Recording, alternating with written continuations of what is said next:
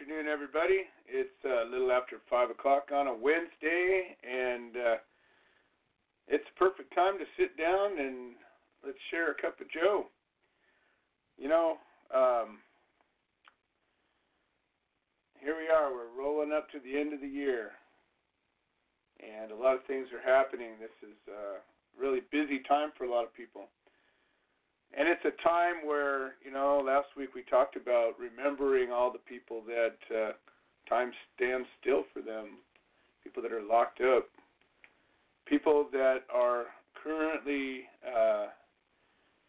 incarcerated for nonviolent drug offenses, especially cannabis cases. It makes no sense.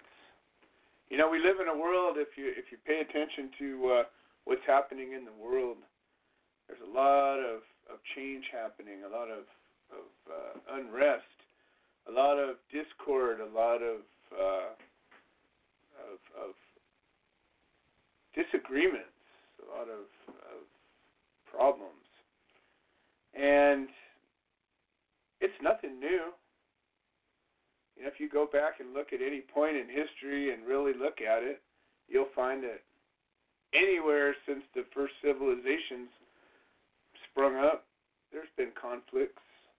There's been governments that are trying to oppress their people and take advantage of them, and the people that are ruling tend to take advantage of those that they can.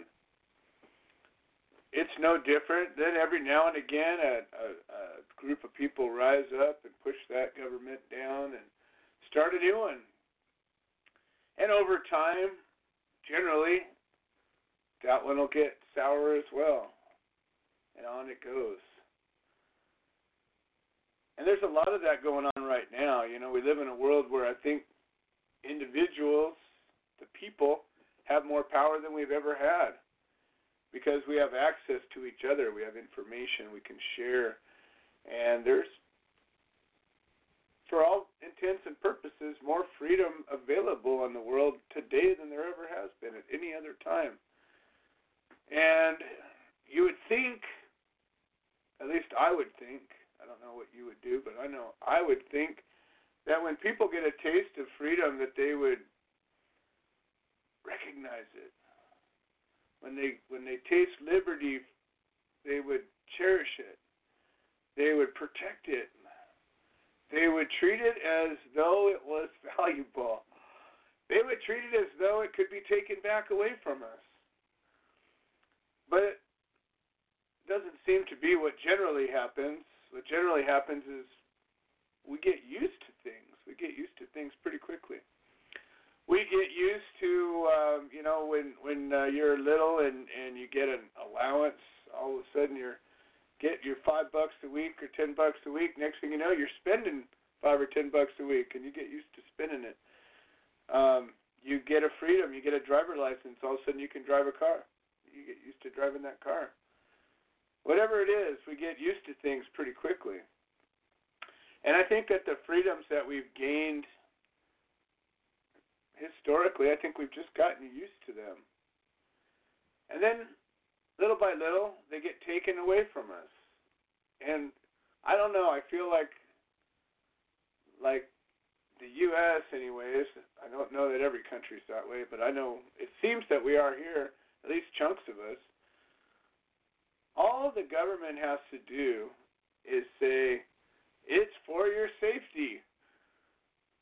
And then we say, okay, fine, take it. There's some kind of a saying that says, well, we all have to make sacrifices if we're going to be protected. We give up things so that we can be protected. But if you look around, I don't feel all that protected. I feel more protected by me and things that I have to protect myself than I do from my government. In fact, frankly, most of the time, if I think about my government, I've got to pay them some money, or I have to do something, or I have to worry about them coming and doing something to me. I've never, ever had a situation where I said, oh, cool, look, it's the government. They came and helped. They did something nice for me. And that holds true with law enforcement, part of the government. The justice system, part of the government. All of it. And I'm not saying it's all bad. I'm just saying, in my own personal experience of 53 and a half years, I've never once had the government make me smile. I guess way back when, I worked for somebody and filed my income taxes, and of course they took out too much money, so then I'd get a tax refund check, and I'd go, whoa, I got a refund check. But the truth was, they had my money the whole time. That was my money. It wasn't their money. So I actually shouldn't have been super happy about that, but when we get something, it makes us feel good. Anyhow, there's a lot of change going on right now. There's political change. We're coming up on an election. We're dealing with another impeachment.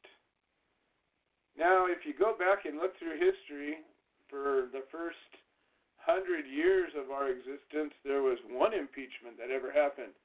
And now in the past 50 years, there's been 3, or there's about to have been 3.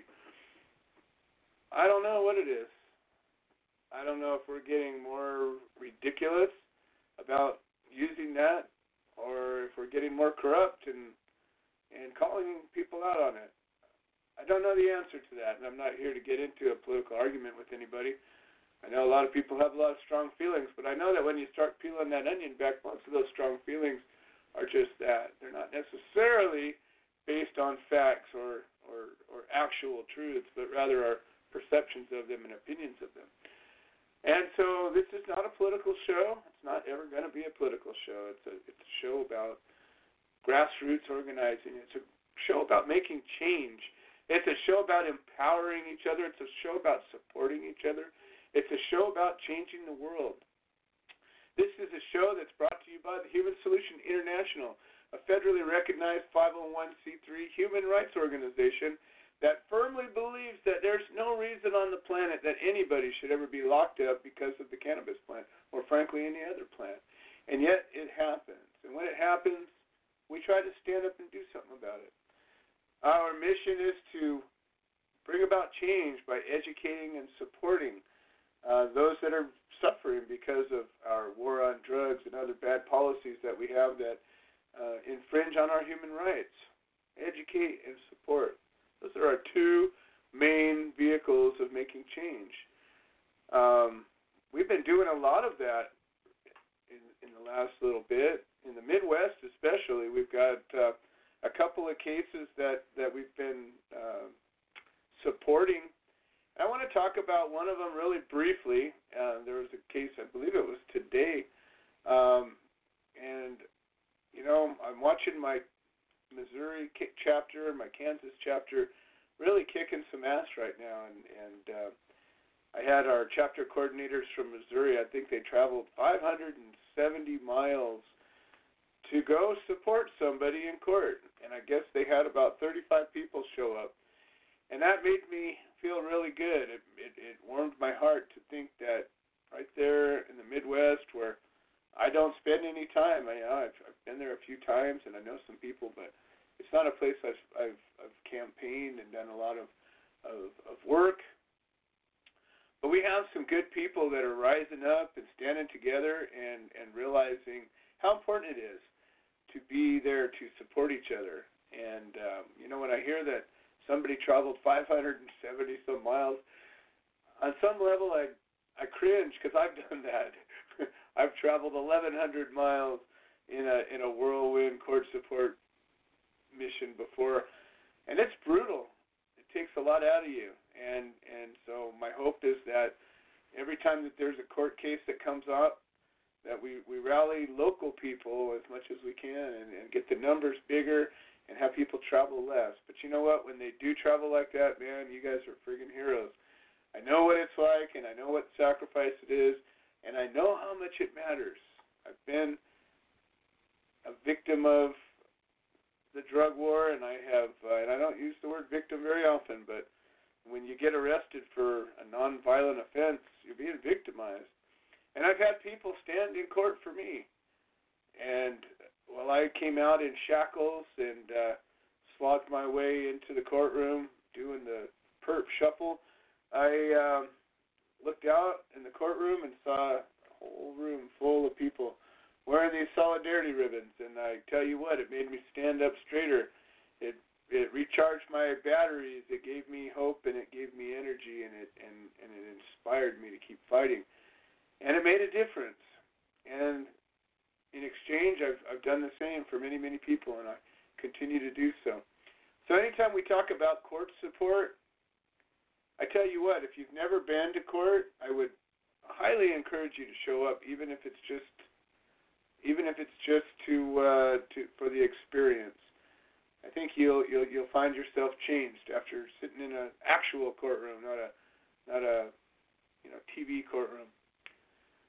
Now we had a trial that started on Monday, and it ended yesterday. And this is a case where we had a California resident that got pulled over in Kansas and charged with multiple felonies.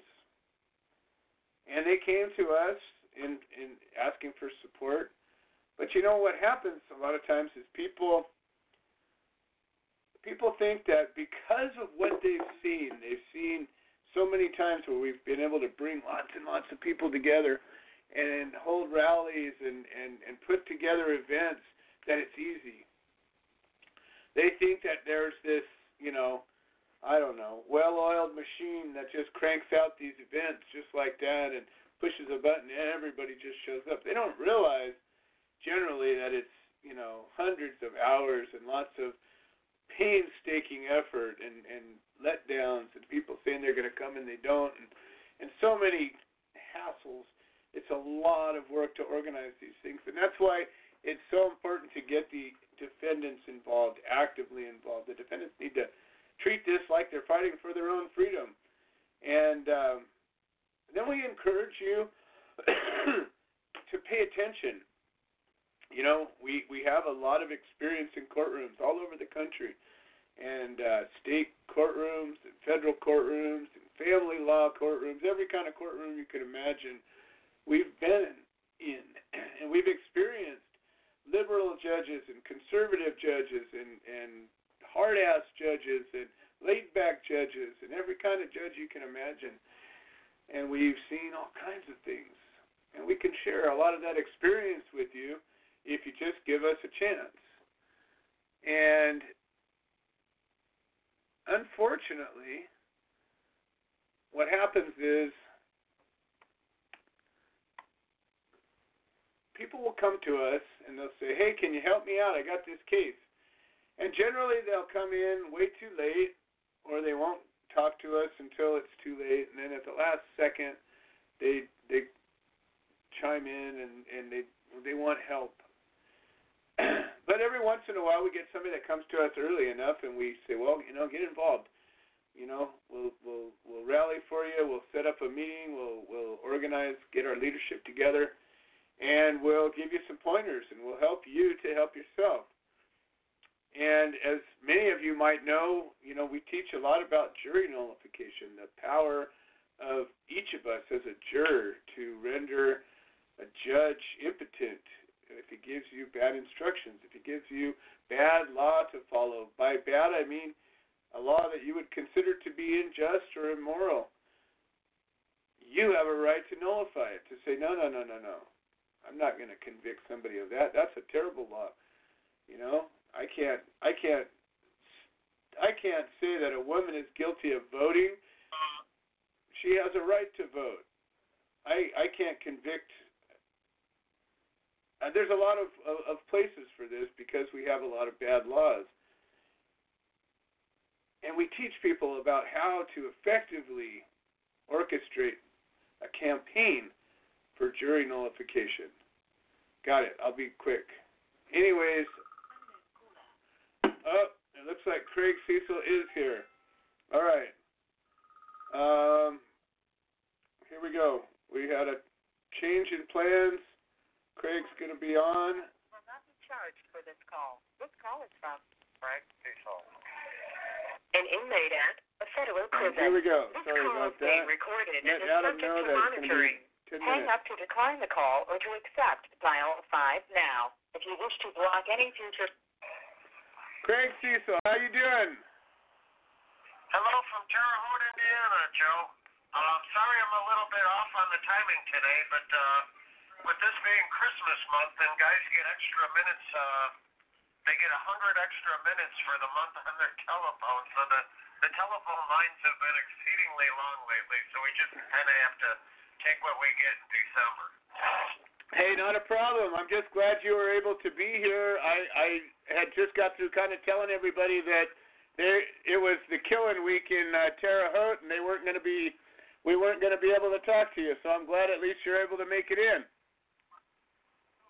What happened is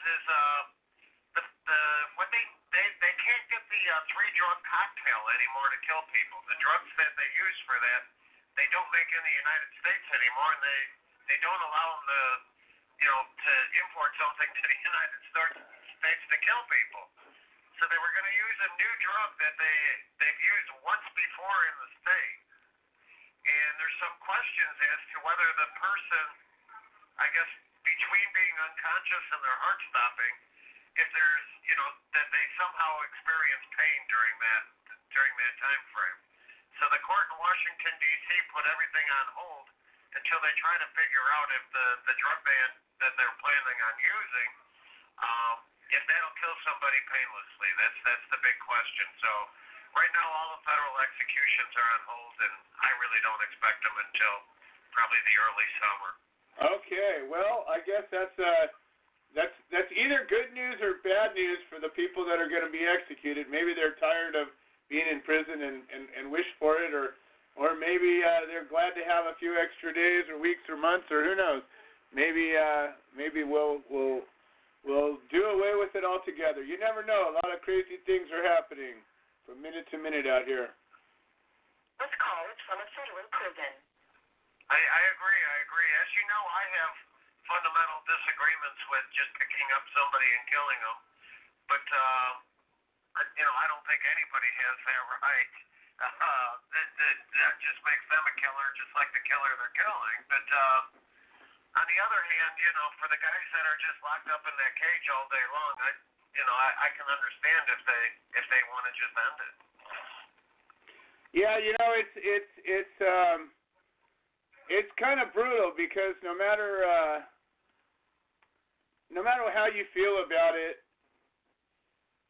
there's some reality happening, some major reality happening, and we have laws that allow for things, but then it turns out that even though we live in a rule of law government, that government kind of decides which rules apply from minute to minute, day to day, week to week. I don't know if you've noticed, but sometimes laws are more important than other laws, and sometimes rules are more important than other rules. And I find it kind of interesting how, depending on who's in power and depending on who's making the calls, how some laws seem to count more than others. I can see that, because, with the 5 scheduled to be, or that were scheduled to be executed, what they did is just horrible. I've studied all 5 of the cases, and all of them killed children, in different, contexts. Some of them, 2 of them killing, the wife and children of somebody else. And so, you can't feel sorry for the person at all, but sitting in those cells, they're for sure never going to hurt anybody again. So, yeah. That's where I sometimes have a problem. And if these same guards that are taking them out to be executed are the ones, charged with taking care of me and others, what is really going through their heads as to how I'm supposed to be punished? Well, it's an interesting thing. I've been studying humans and our way of thinking. What drives us to do things in my effort to try to affect change out there. If you can understand how we work, and if you can understand how we operate, what moves us, maybe I can be more effective. I'm always trying to make some radical changes in the world. And what I came upon a study today, or a couple of days ago, that was showing the differences between male and female brains. And females, according to this study anyways, have empathy and would be sympathetic in a situation where there's a scenario where there's a good guy and a bad guy, and there's a conflict, and the good guy prevails and the bad guy loses and maybe suffers or dies. The woman's brain generally, according to this study, feels some kind of sympathy or redeeming nature because of, the humanity of it. Whereas a male brain considers there to be a reward in their own brain for dispatching or punishing a bad person. And it's a different way of, a different wiring that we have. And I wonder sometimes if that is evident when we have male and female judges issuing sentences, and when we have male and female prison guards issuing punishments and those sorts of things. You think about it, if somebody has empathy or even a little bit of sympathy or even an awareness of humanity, you're going to act differently than if you feel like you're doing the right thing by hurting somebody. I can see how that would make sense. But I guess the other thing is my perspective has changed a lot, because when I was out on the street, I was in favor of the death penalty. It just seemed to make sense that, what do you do with a murderer you can't release, But now that I've been a prisoner for coming up on 18 years, instead of looking at the person, if they deserve to be killed or not, I don't even consider that. Like I say, in this case, there's no way you could, defend what any of these 5 people have done. But what I look at instead is not so much at them or what they did, but in terms of who's going to do what to them. It's the prison guards, the same guards that are guarding me, are going to take and kill them. In our society, even as a whole, right. Our society that frees how many people every year that were wrongly convicted. They're going to just put them to death because they believe that they, committed this crime, or they believe beyond a reasonable doubt that they committed this crime.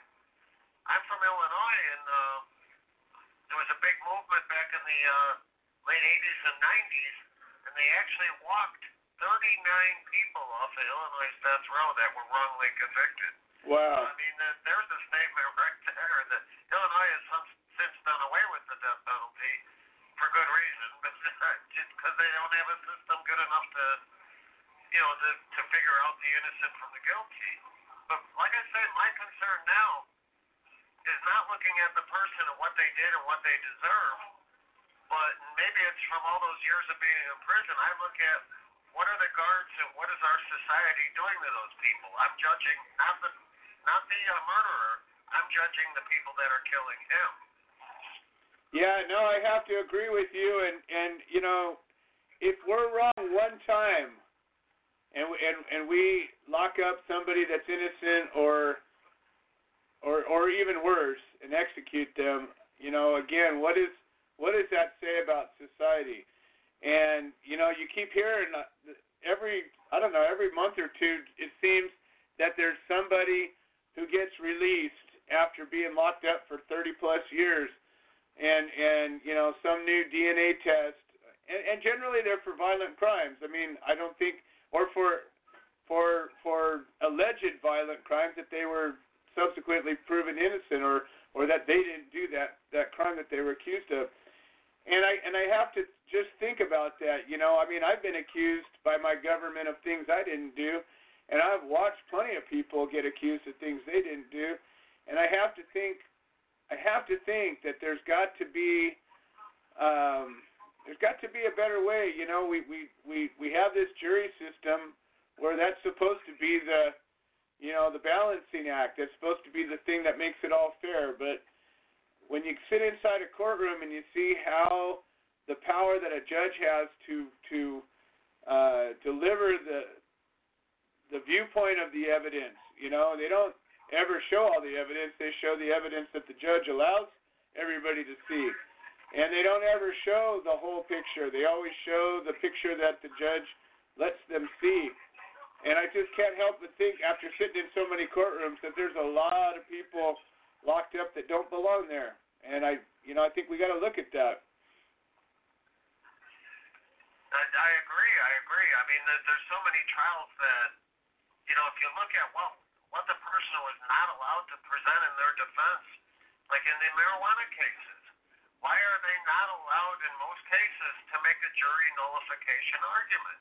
Why not truly leave it up to the jury, which is why juries were created in the first place to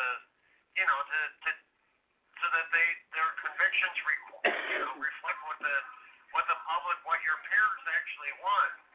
Now, why isn't juries allowed to, in the case of a marijuana offense, to say that, well, he had marijuana, but you know what, I don't see anything wrong with that.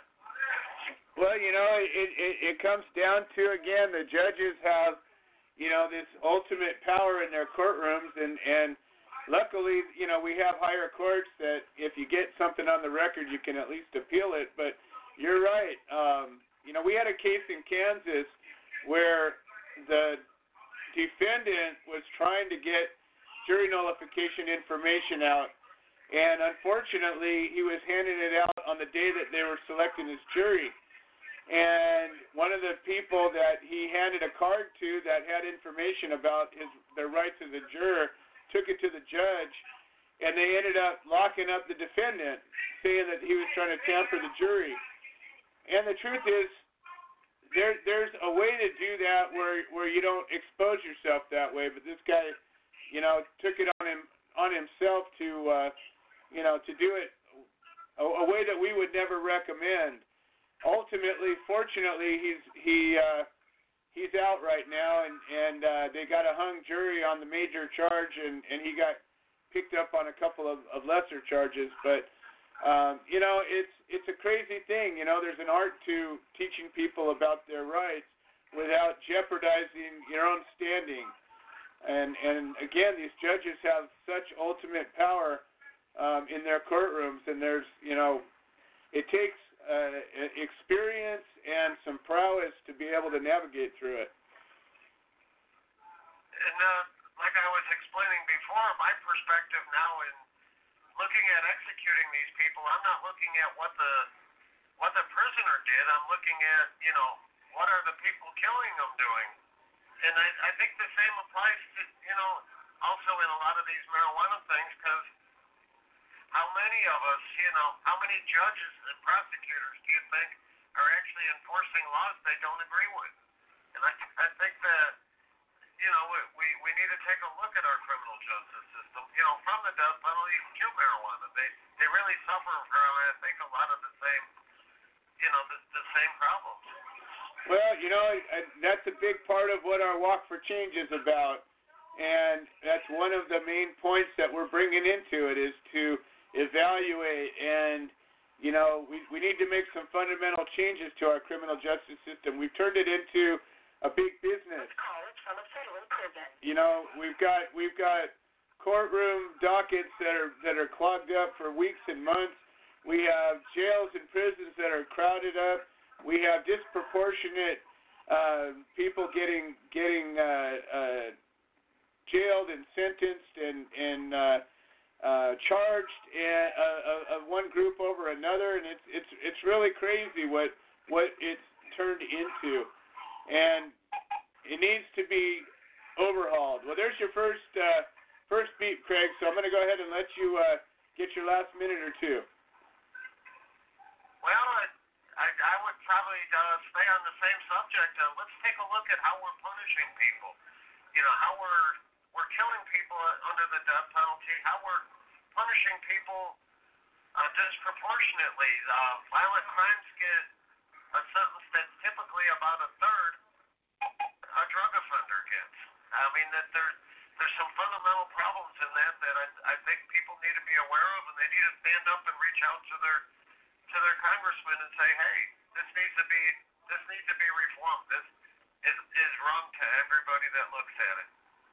You're absolutely right, Craig, and I think that part of what we're trying to do is wake people up and let them know that there's stuff that needs to be changed and that they can help. Well, I hope so. I hope that. And there we go. Craig Cecil, serving life in prison without possibility of parole. And,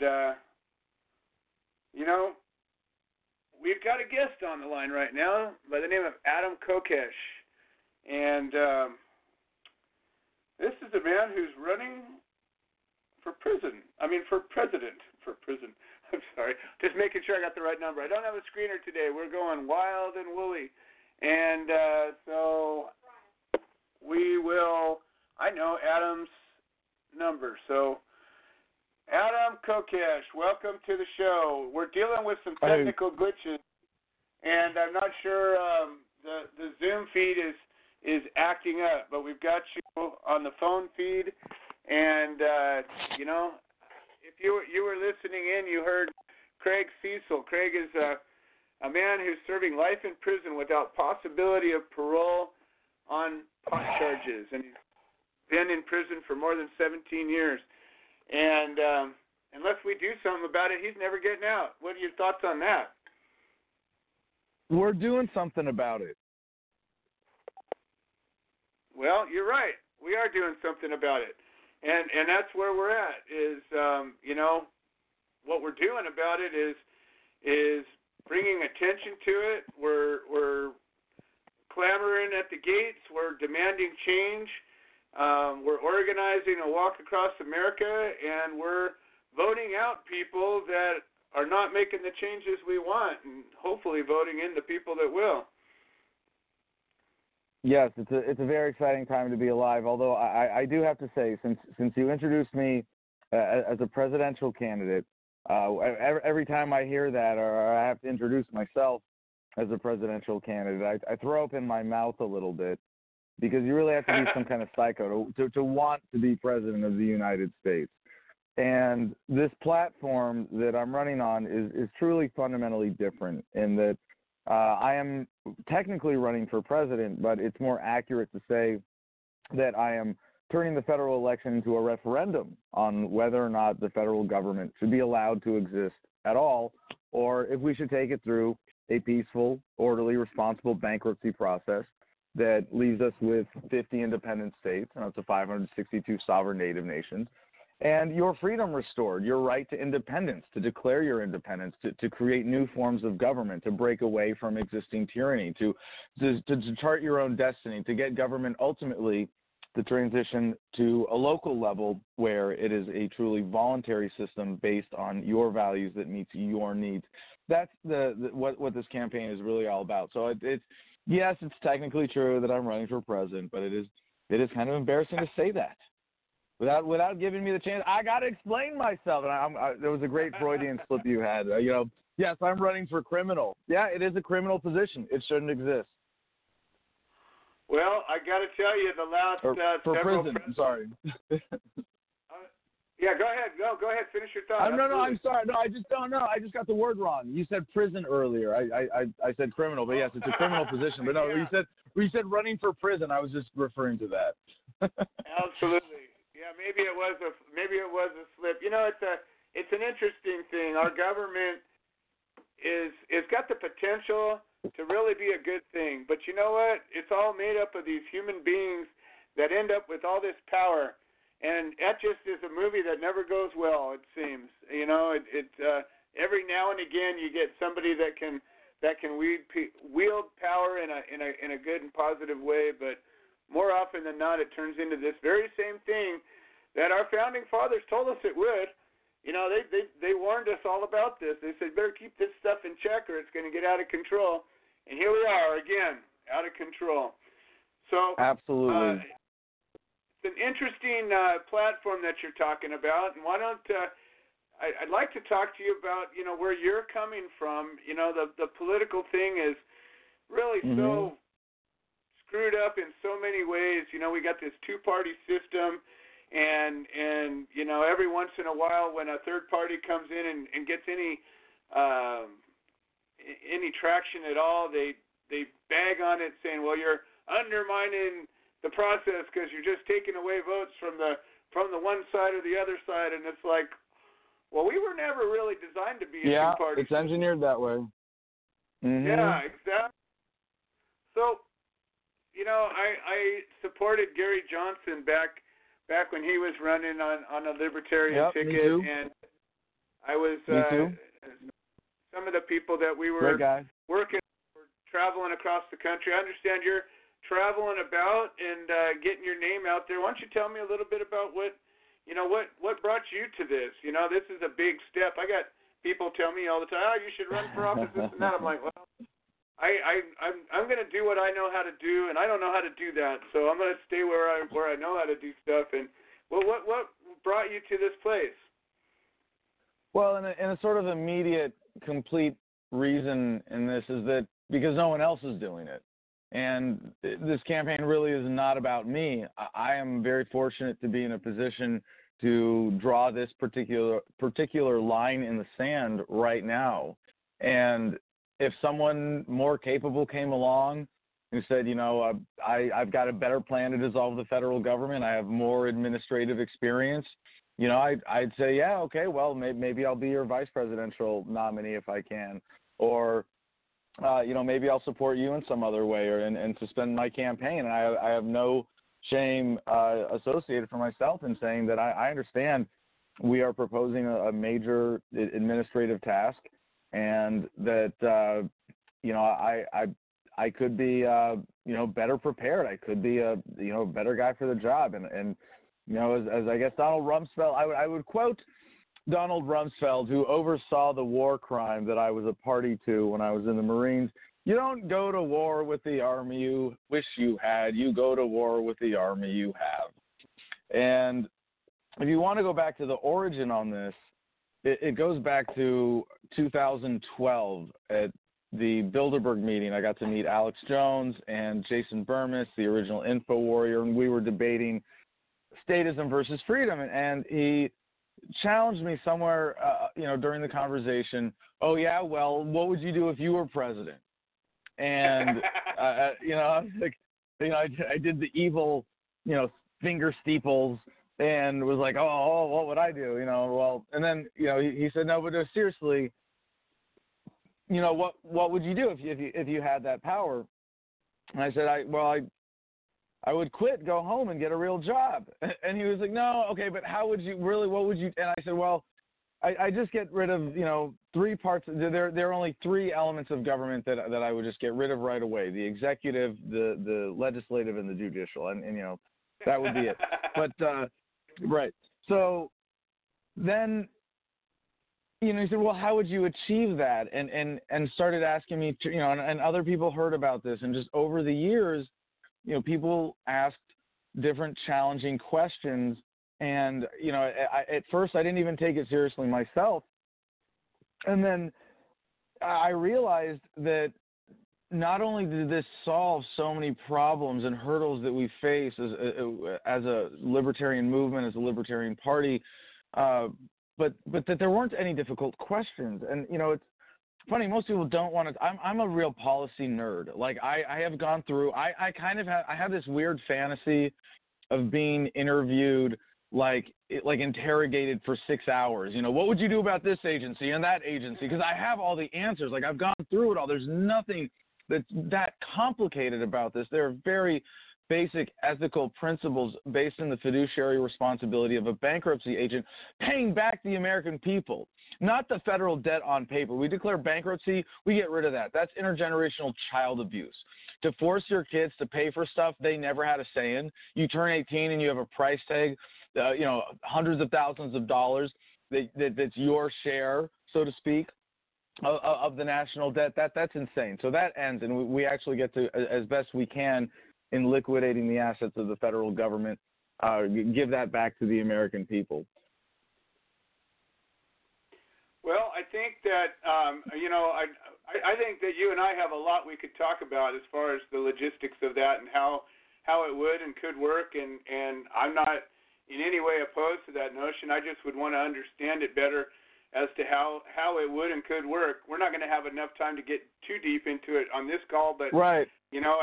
I do this show every week, and I'd love to have you come on regularly as we have time and as you have time to continue Absolutely. This discussion. Because I really think that one of the problems we have with candidates is that, you know, they live on talking points and they have stump speeches and they don't ever engage. They don't ever really have a solid answer, and you don't ever really get a chance to ask them a real question. And I got a lot of great questions, you know, and all right.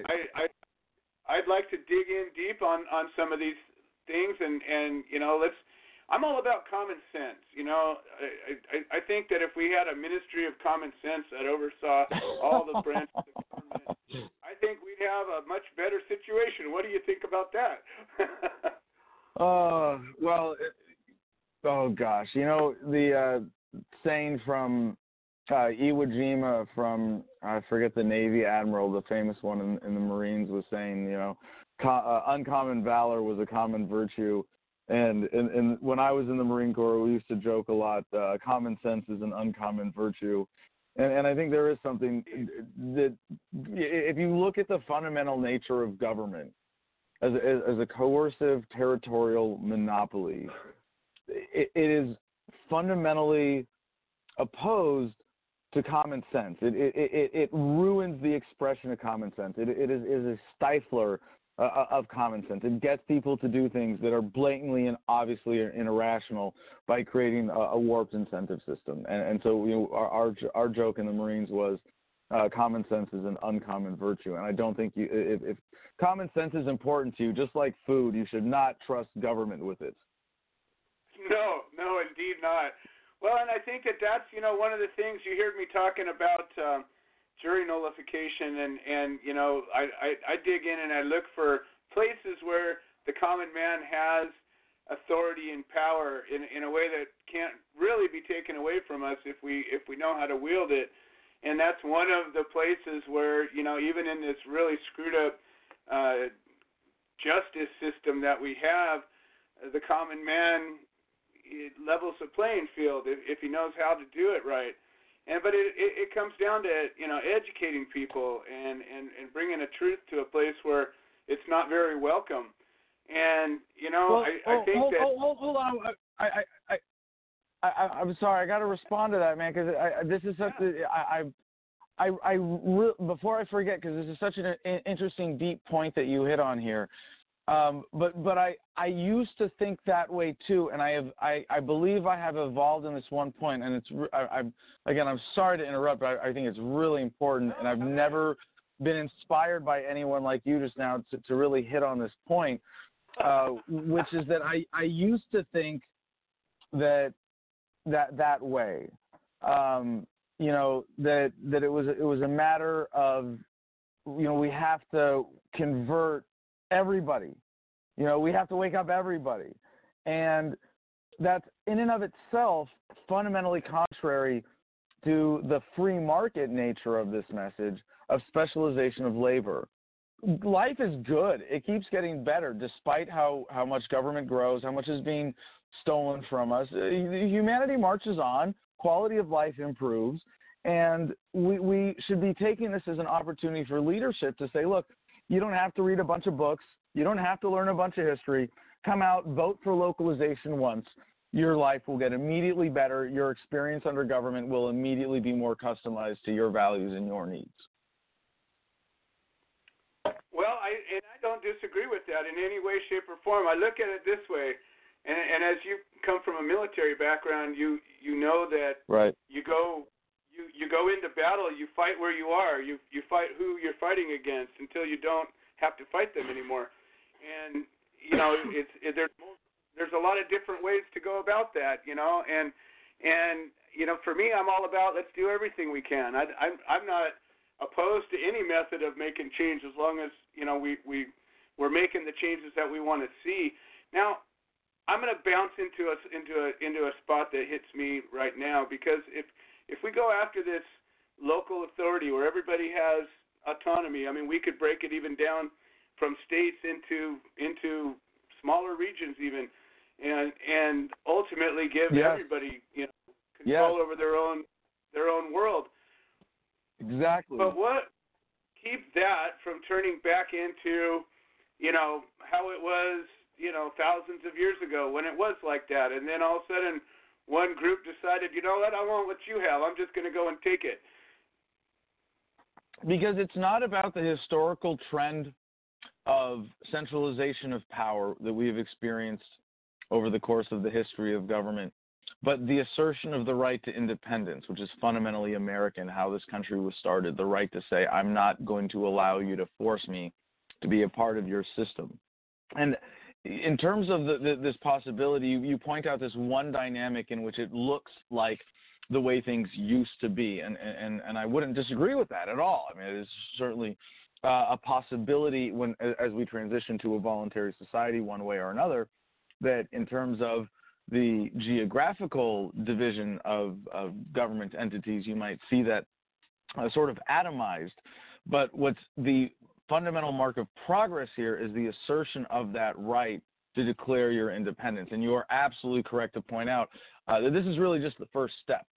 And it is when we get, an orderly process, there is an opportunity for doing this. This is not about upheaval. This is not about revolution. And it is revolutionary, but it is really more about evolution, of continuing progress towards a more voluntary society and getting government localized, customized, less corrupt, and eventually based on communities instead of territorial claims of existing political powers. That's when we'll see the completion of this transition. And I'm very optimistic. I think that's going to happen within our lifetimes. I support that entirely. I've taken positions in my life that I was told, I don't know, if I had a nickel for every time somebody said, well, you can't do that, I'd have a big old pile of nickels. And I'm all for I'm all for taking, bold action, because, big changes don't ever happen from little actions. They always happen because of bold action. And who knows, maybe you're reaching out in this way, taking this bold act will bring about, maybe it's not that way that you see that will cause what you want, but maybe it'll inspire that thing that will. I mean, who knows how it all comes together. I'm curious. Let's fast forward. I'm all about. I say the best way to predict your future is to create it. I totally agree with that, and that's what I was going to get to. So let's fast forward into your future, and let's just say somehow, some way, it all happened. All of a sudden, you got on the ballot. You got the votes. You got the electoral votes. Somehow, some way, all of a sudden, son of a bitch, Adam Kokesh is president-elect. What the hell do you do next?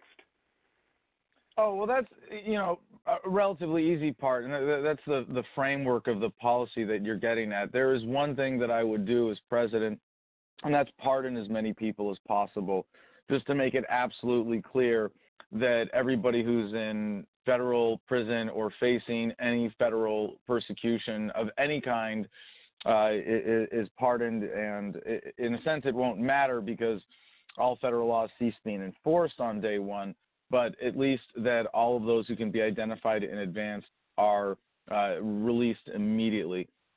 Of course, there will be a process of, if there aren't any that we name, they would be released later on as well, as we transition those people who should be locked up, who have committed crimes with real victims and actually represent a threat to society.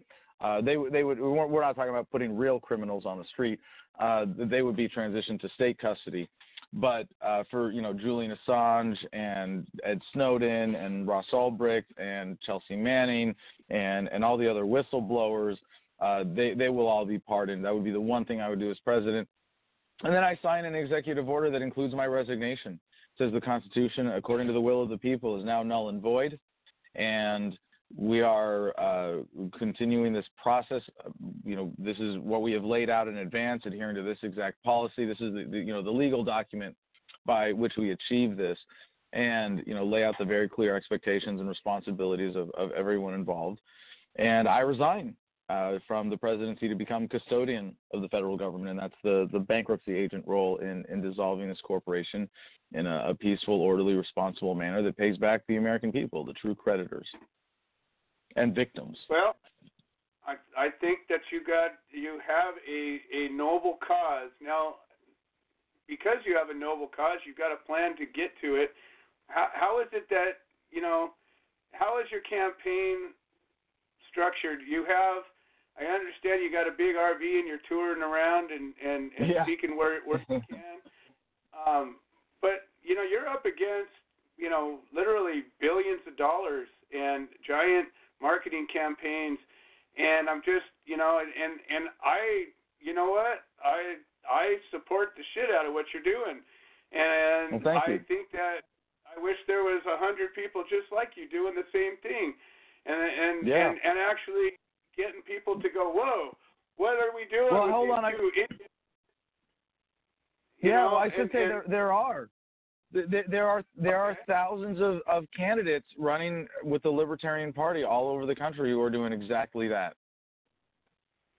Well, so tell me about your campaign. Tell me about the mechanics of it. What do you how are you operating? Like how do you get a speaking engagement? Where do you go? Sure. From where to where? What's the plan, and how can people get engaged? Well, over the past few years, I've been touring, doing a mix of state conventions with the Libertarian Party and my own events and recruiting people, and pitching this idea to the hardcore base organizers, leadership of the Libertarian Party, and it really is unifying. It really is exciting. For the coming spring, we are going to be really laser focused on state conventions, getting our delegates out to the state conventions, getting to meet as many of the party leadership and existing organizers, one-on-one, and tell them what this campaign is about and why this represents not just an important step forward for America, but for the Libertarian Party to take a distinct departure from all prior strategic assumptions that are kind of based on playing their game about making this a political message, when really it's a message of ethics and philosophy and love and respect for your fellow human beings. And I think this platform really does uniquely represent that. So for people to get involved, the most important thing is to become a delegate and join our email list at kokeshforpresident.com. And if you can't remember how to spell my funny last name, it's all available through my main website with all my social media and everything else at thefreedomline.com, all three words, thefreedomline.com. And if you really, at the same time that we're focused on this, we do want to take advantage of the opportunity and give people the opportunity to use this campaign as a means of expressing themselves and using this as a vehicle to be surrogates. Anybody can sell this. If something happens to me, I really believe that the majority of the people who have committed to this campaign will keep going. Like, we'll find some other hood ornament for this revolution. That's my role here.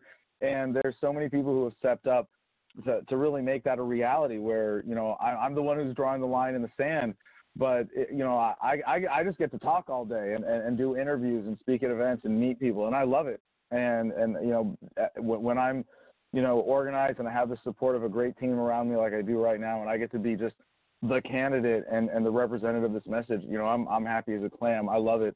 I know I'm more likely to get assassinated than to win in 2020, but I'm going to go down with a smile on my face if that's the case.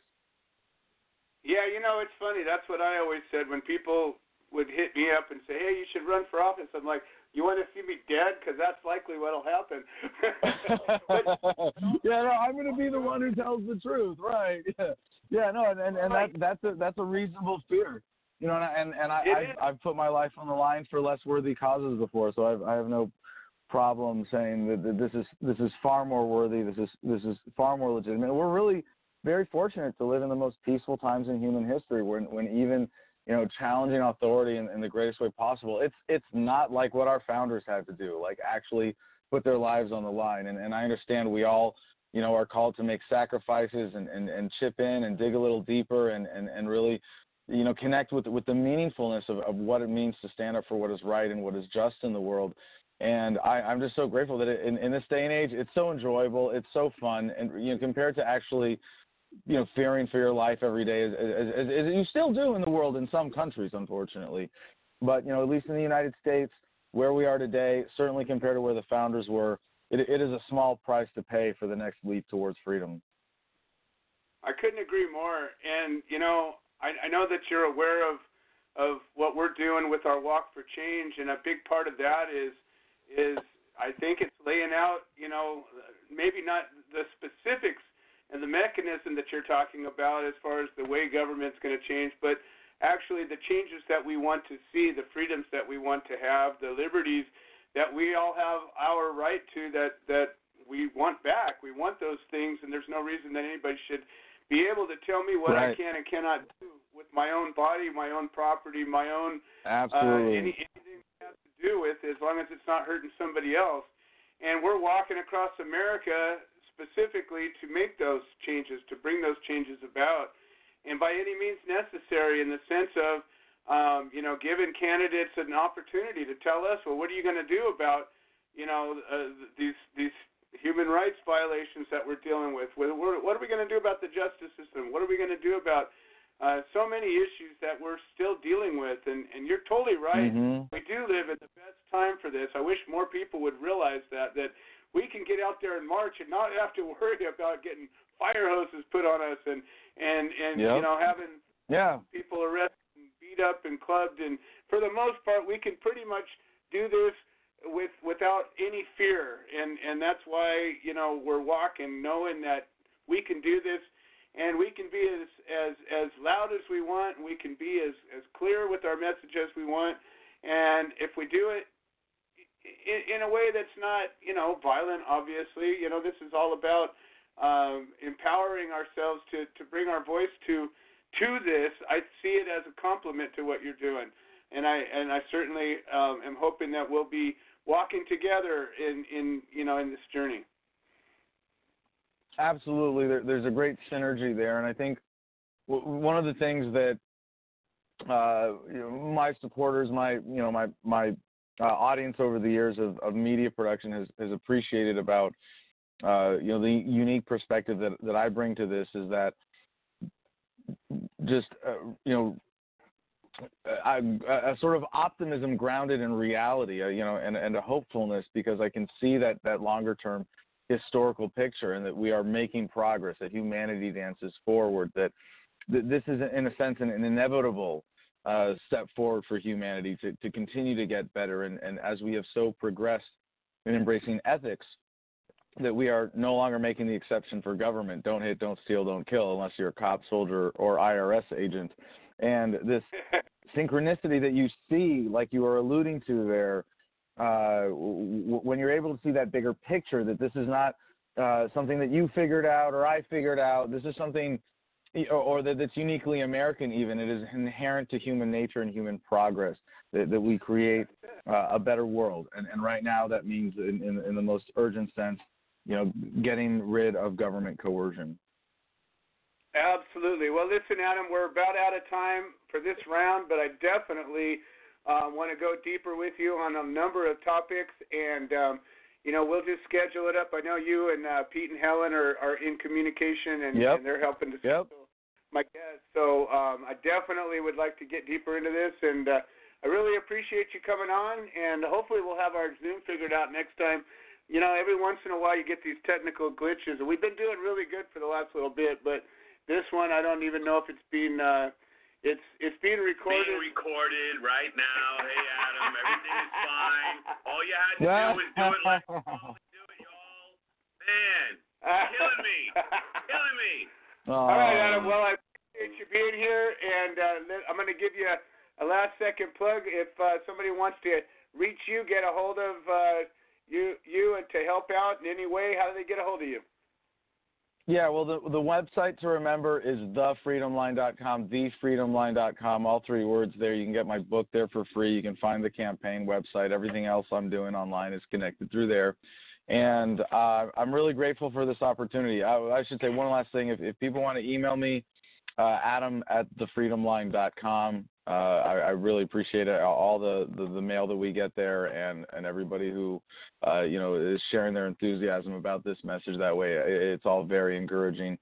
And I will just end by saying thank you for this opportunity. And as much as I'm a techno optimist and believer in the you know, beautiful progress of this great dance forward for humanity, the technology means nothing without deliberate, conscientious use, and that means shows like this. That means independent media. That means activism and getting out there, and people like you having an audience that supports you. So I just encourage anybody listening to share this episode, to support this production, because this is how we do it. You betcha. Thank you so much, Adam, and I look forward to talking to you soon in the future. Peace and love, y'all. All right, Adam Kokesh, folks. And I can see this as a recurring guest, and we're technically out of time, and I know I promised I was going to do a one-hour show. However, I did not have a screener, and I'm going to do a lightning round of screening right now real quick, and I'm going to get to a couple of points that I still needed to make. So first of all, we're talking about the Walk for Change, and we've got a new sponsorship and a volunteer page up on walk4change.us, and we're getting some folks that are signing up. We're getting a team together, and I'm going to be specifically engaging folks to help out. We've got people signing up to help out with our media, social media. I've got some people saying I'll do whatever you need. We need people, boots on the ground. We need leadership. We need team. We need support teams. We need resources. We need funding to pay for our tennis shoes. We need food. We need all the stuff that it's going to take to get a whole team of people from the West Coast to the East Coast. And there's a lot of ways to help, and it could be so simple as donating a couple of bucks to manning the support team for a leg of the journey. And I encourage you to get onto walk4change.us. Sign up on our email list. We're putting together a newsletter so we can bring everybody up to speed. You're going to be seeing a lot of short videos that are updating everybody as we're getting closer and closer to announcing our start date and our locations and all this stuff that's getting organized right now. So one of the things that sponsors get, and we have a T-shirt that's about to be printed. So there's going to be actual sponsorship featured on our T-shirts. That's one thing that sponsors get. You're going to get recognition on the website, walk4change.us. And if you're a sponsor that's of a certain nature, you'll be able to send us a little sponsor plug for the multiple podcasts that we have. And here's an example of one of our sponsor podcasts. Have you heard? Heard what? About Willow Creek Springs CBD products. These products are relieving pain in as little as 1 to 5 minutes. 1 to 5? Yes, 1 to 5. You can't beat that. 100% THC-free drops, rubs, and anti-aging, and they even have for our pets. For pets? Yes, all natural, no chemicals, non-addictive. That's a no-brainer, right? Right. All products are handmade, handcrafted, made in small batches to ensure quality and effectiveness. So go to willowcreeksprings.com today to find your local rep. Awesome, and that's Willow Creek Springs, folks. They are a sponsor for the Walk for Change, a local company that cares enough to make some changes, wants to end prohibition so that these companies can exist without having to worry about any of the prohibition-related problems that we're all still facing. All right, we're going to do a quick lightning round here. I've got a few callers on, and we're going to go through everybody, see who you are. If you don't have anything to say, either don't answer me or, hell, at least just say hi. All right, this is 714. Who am I talking to? Hello? One. Yes. Oh, hi, Joe. It's Jackie Cordova down in the 714. Oh, awesome, Jackie. All right, well, I didn't have a screener today, so I'm doing a quick lightning round. Any quick shout-out you want to throw at us? I just want to say hi to all my family. Thank you for what you do, and take care. Awesome. Thank you, and we'll talk to you again real soon. All right, up next we got 213. Hello, you're on the air. Who am I talking to? Hello, Dee Dee? Is that you? Joe, am I on the air? I'm just saying hi. I don't have a screener today, so I just wanted to see who was all listening. No, okay, we pray for Michael Thompson, and yay, and okay, love you, Joe. Over and out. All right, thank you so much. I didn't mean to catch you off guard there. All right, up next we got 316. Who do I got on here? 316. Is that me, Joe? Oh, hey. All right, so we got Mike and Sarah from Kansas. We're going to go real quick through this lightning round. But you guys were present during a trial, and man, we had some struggles, and we had a great outcome in the end. And I kind of told Craig a little bit about what happened. But we had a defendant who he's a California resident, had a case in Kansas. He had a medical card in California, but he took it upon himself to go handing out jury cards. And next thing you know, I get a frantic call. And why don't you quickly go through what happened? Well, as we went through the court, the couple of jurors actually gave the prosecutor the pamphlet and the jury nullification card, and the judge read them out on the bench. They revoked his bond and reinstated it at 70, and said they would reset his bond later at the hearing. Anyway, we sat there. They mentioned us several times during the trial. They stopped it because Sarah was nodding along with what the witness was saying, and the judge says we're not going to have any manipulating of pointing out certain things, by nodding or doing things to the jurors. And so they treated us like we were mobbing the jury on purpose, like trying to bully them or something. And then at the end of the hearing, the prosecutor, they were fixing to leave. There's no jurors in there. Everybody's packing their bags, and the judge is like, is there anything else, And the defender is like, yeah, my client about his bond. And so the judge and the prosecutor go on, and they just start talking crazy. We've never seen bullying like this in my 22 years of service. This may happen in other counties, but it's not happening in Geary County. And so, I was sitting here listening to it. They could have just engaged me or us right there. We were all in the courtroom. So I just raised my hand, and the judge just lit me up. He asked me, he said, excuse me, extremely aggressively. And I stood up and said, Your Honor, I thought I would introduce myself. And he said he didn't care who I was. And he's yelling at me. I don't care who you are, bailiff, get him out, and then I left. But they took him to jail and doubled his bond. It was a bad deal. Yeah, I want to point that out. So this is a thing that, I've unfortunately seen judges all over the country, behave in a way like this, and it's one of the finer points of doing court support. One of the first things that I think is most important is that we go in there and we're dressed well and we have our best manners on. Have your cell phones off, and you gotta, keep awake, and you gotta, just pay attention and not be distracting.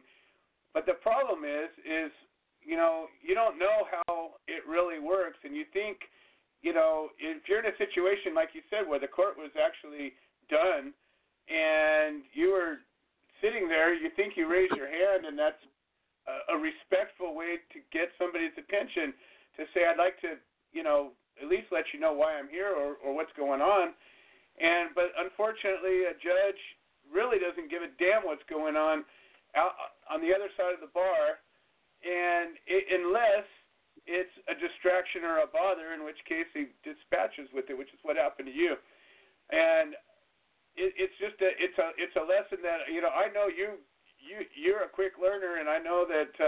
As we're going forward teaching people how to be effective in the courtroom, those are little things that, we think, and it's really hard because I've sat in trials where you hear just the most horrible things happen, and you watch people get stifled and they're not able to present their evidence, or you get cops testifying and saying crazy things, and they get to do all the nodding they want, and the jurors get to suck all that up, but the second a defense witness comes up and says something the judge doesn't like, boom, it gets stifled, and evidence gets not admitted, and all kinds of stuff happens.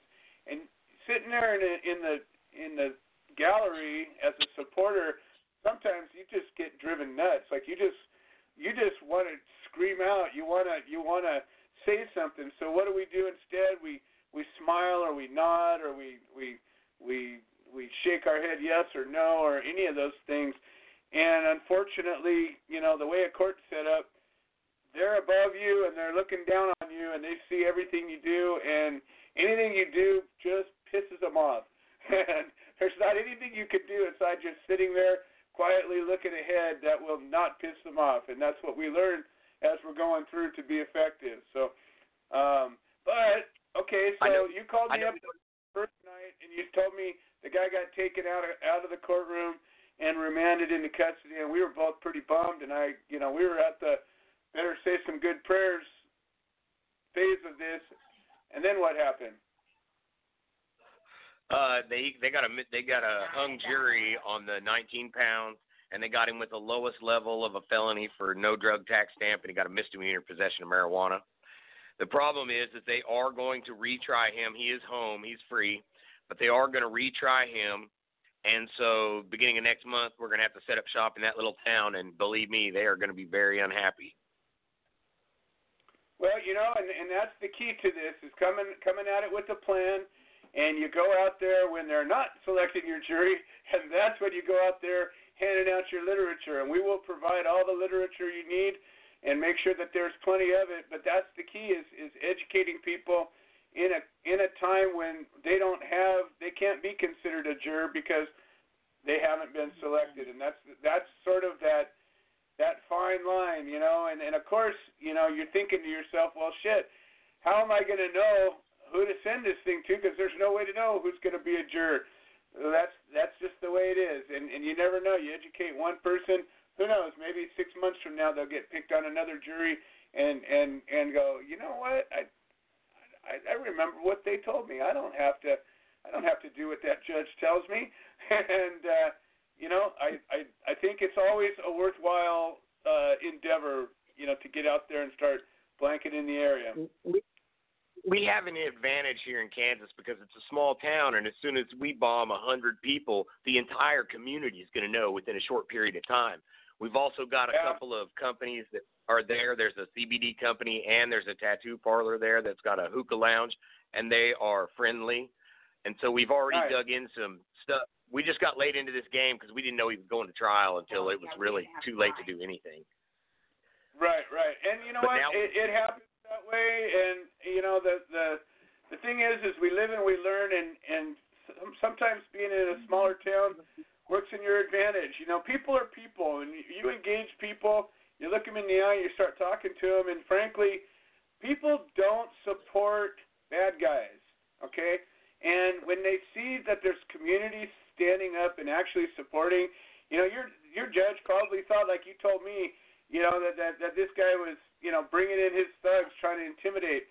Well, okay, whatever. He gets one free pass on that because he didn't know any better, and whatever. It is what it is. He was the judge, and you weren't.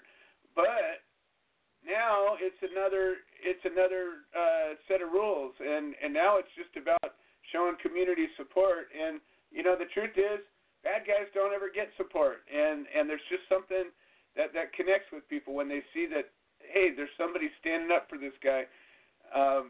Maybe we should take this seriously, and it's just the way it is.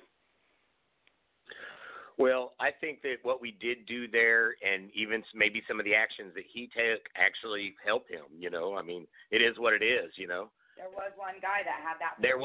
We know for sure that there were some people there who were familiar with our cause, and they were part of the system. So and somebody stood up and said, "Hey, man, I'm not doing this."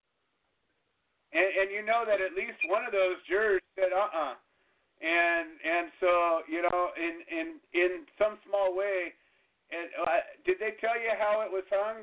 How many jurors were for and against? With you. I don't think they said for sure how many. I mean, they might have told him, but I didn't get that information. And I talked to him afterwards. He called me, and he loved us. He was super glad we were there. He said part of the most wonderful thing about it was while they were railroading him through everything, he had somebody to look at, and when he was, running his hands over his head like God, and he had somebody to look at to feel his pain with him, to share that. He said that had a lot of value to it, and he really appreciated it. We definitely have help from a higher power on this one, though, for sure. I have no doubt. Like I said, yesterday was a time for prayers, and you know what? We serve a righteous cause here, and that's the end of it. So, the truth is always in our favor, and shining the light on anything causes the rats and cockroaches to scurry away, and the stars to stand up on stage, and that's what we're doing. And so, that's how it is. I'm so proud of you guys, and you're bringing it, and you're showing how we do it. And every time we go out, we learn a little bit, and we get more and more people engaged. I see some of the same faces and hearing about some of the folks showing up. We're building teams. So you guys are just doing great. I appreciate everything you're doing. Thank you. Thanks, Joe. And Chris has been driving out every day, too. Every time we've gone to anything, Chris has been there, too. So he's helped us tremendously. To him in particular, I knew he came out. So, Chris Howell, you're a rock star, too. I appreciate it. Anybody who's ever come to court support or been supported or needed support, just remember, everybody's taking a day off of work. Everybody's driving miles and miles, and we don't get paid for this. We do this as a labor of love, and it is, in my opinion, one of the most worthwhile things anybody could do. So get engaged. If you hear about court support, just come out there, man. Just come out there and be part of it. So, all right, Mike and Sarah, Kansas chapter, how does somebody get a hold of you if they want to get engaged and be there for this next campaign? The Human Solution International, we're all over the place. You look up the Kansas chapter. We're easy to find on Facebook. Anywhere. We're all over the place. Anywhere you find Human Solution, we're there. Also, Joe, just so that you know, the Parents for Pot does a cannabis prisoner fundraiser every Christmas time. So I went ahead and put in from us and you guys, obviously, too. I went ahead and donated one of the hemp scrubs to that cause. Awesome. So you'll see that post going around, too. Fantastic. Thank you so much. I appreciate it. Thanks for having us, Joe. All right, you guys. You bet. We'll talk soon. Okay, so here we go. I think I've got Tom Corby on this last line on Frank's phone. The last thing I want to bring up, and this is really cool. We've been growing. We've been, what happens is when you get into a groove and things start working, people start stepping up. And what's happening now is a revitalization of our prison outreach program. And, about 8 years ago, we joined forces with another prison outreach program that was doing letter writing campaigns and things like that. And we absorbed that other group and went off.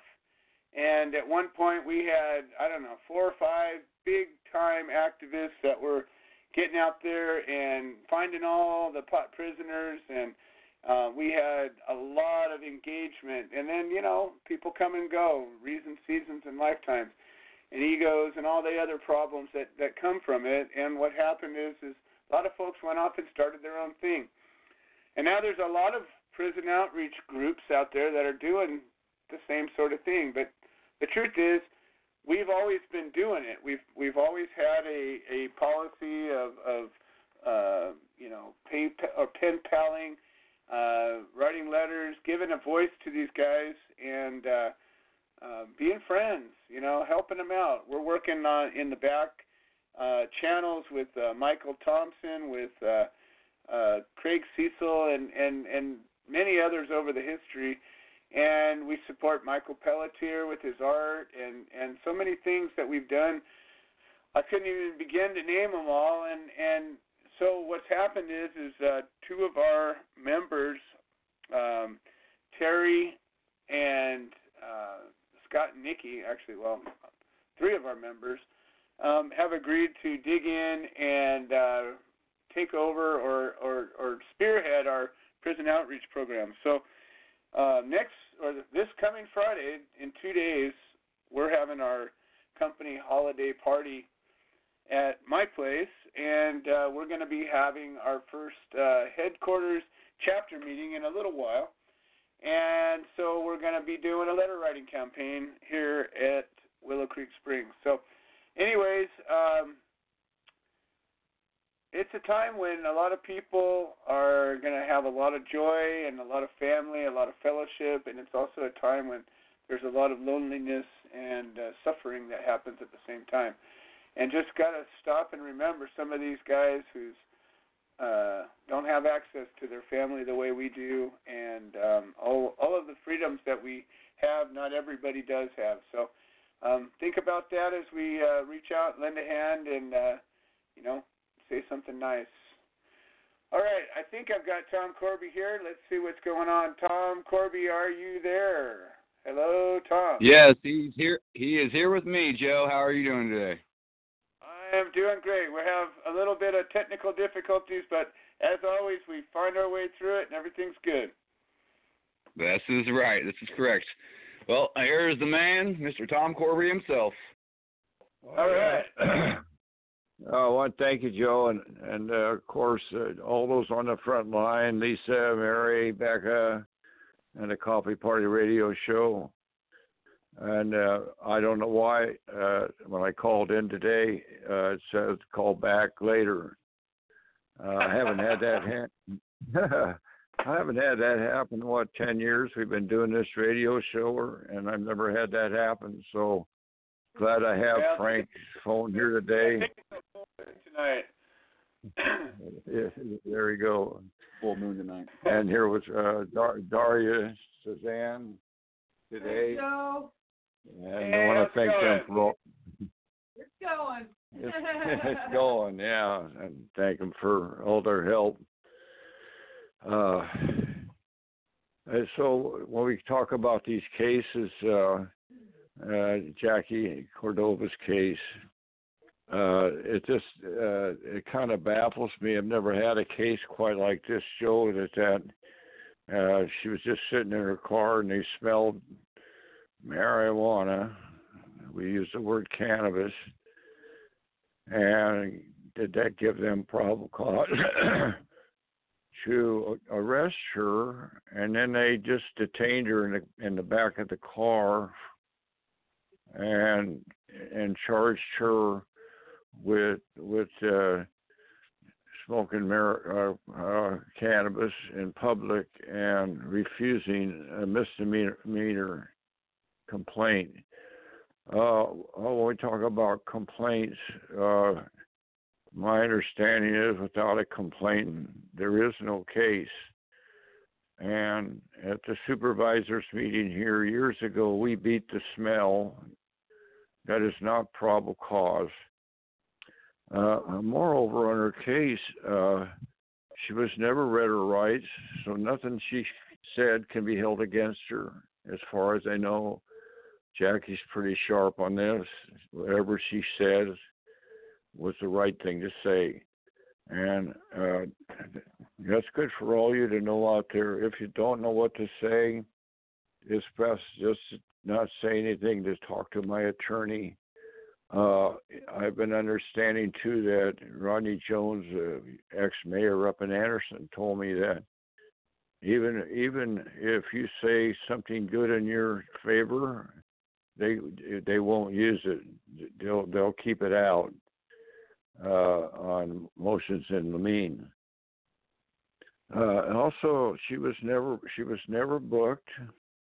There was no jail, and there's no document number, and so I just don't see how that could actually even be a case more than maybe just a citation, like $100 jaywalking ticket.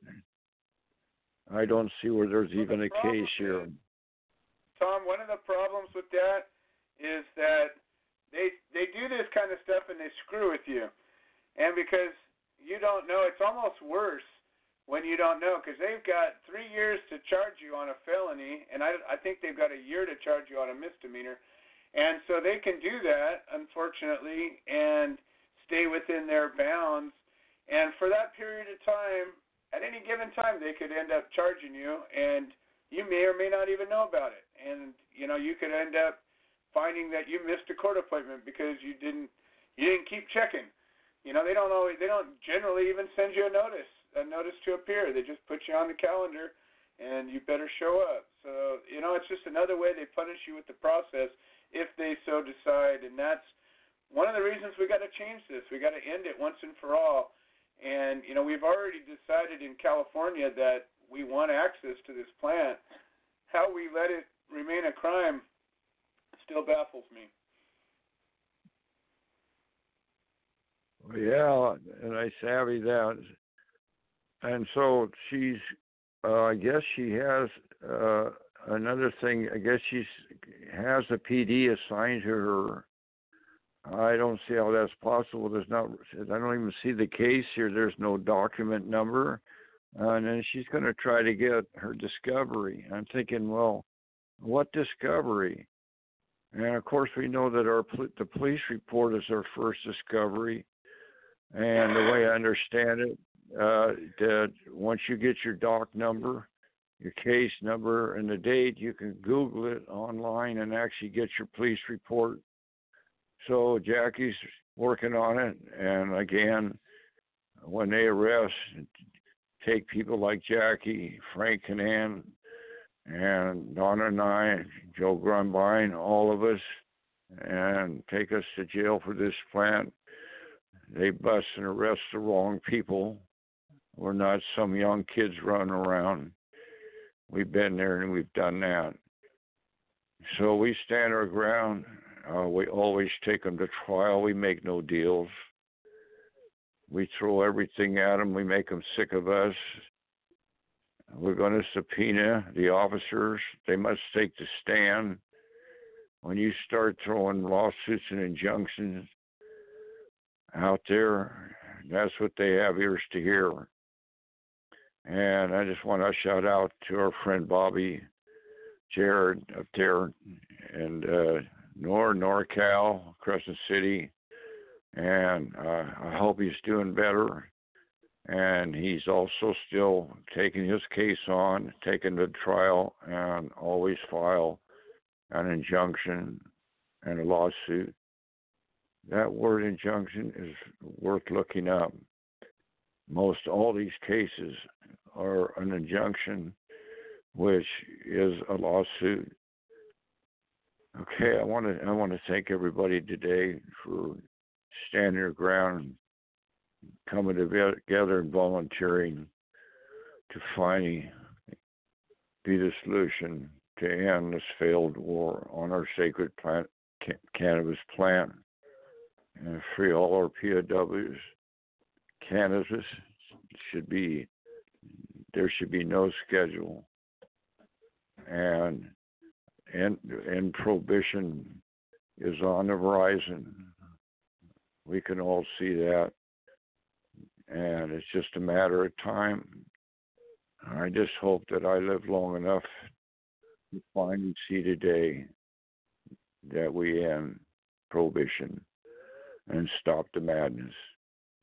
I thank you all today for another great historical show, and don't forget to breathe. All right, Tom Carvey, NorCal chapter of the Human Solution International, and I want to thank everybody that helped make this show possible, and we will talk to you all next week. This is Cup of Joe, home of the 1.5 hour-long show, and we got Willie Nelson to say goodbye to. Hi, I'm Willie Nelson, and the Willie Nelson Teapot Party and I endorse the Human Solution, supporting cannabis prisoners because no one should go to jail for a plant. Little things I should have said and done, you were always